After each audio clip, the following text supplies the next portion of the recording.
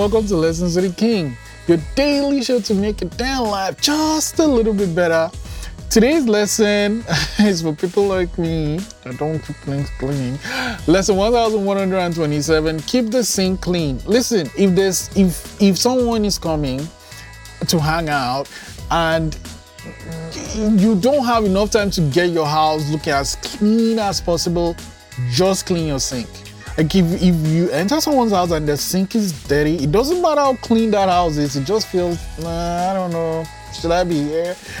But if things are out of place, the pillow is here, that thing is down there, but the kitchen is clean, okay, cool, it's whatever. So if you can't clean anything, make sure your sink is clean. Today's prompt 1127. How do I ensure my sink is clean? I always empty things and put it in the dishwasher as soon as I can. Lesson 1127. Keep the sink clean. I'll see you tomorrow.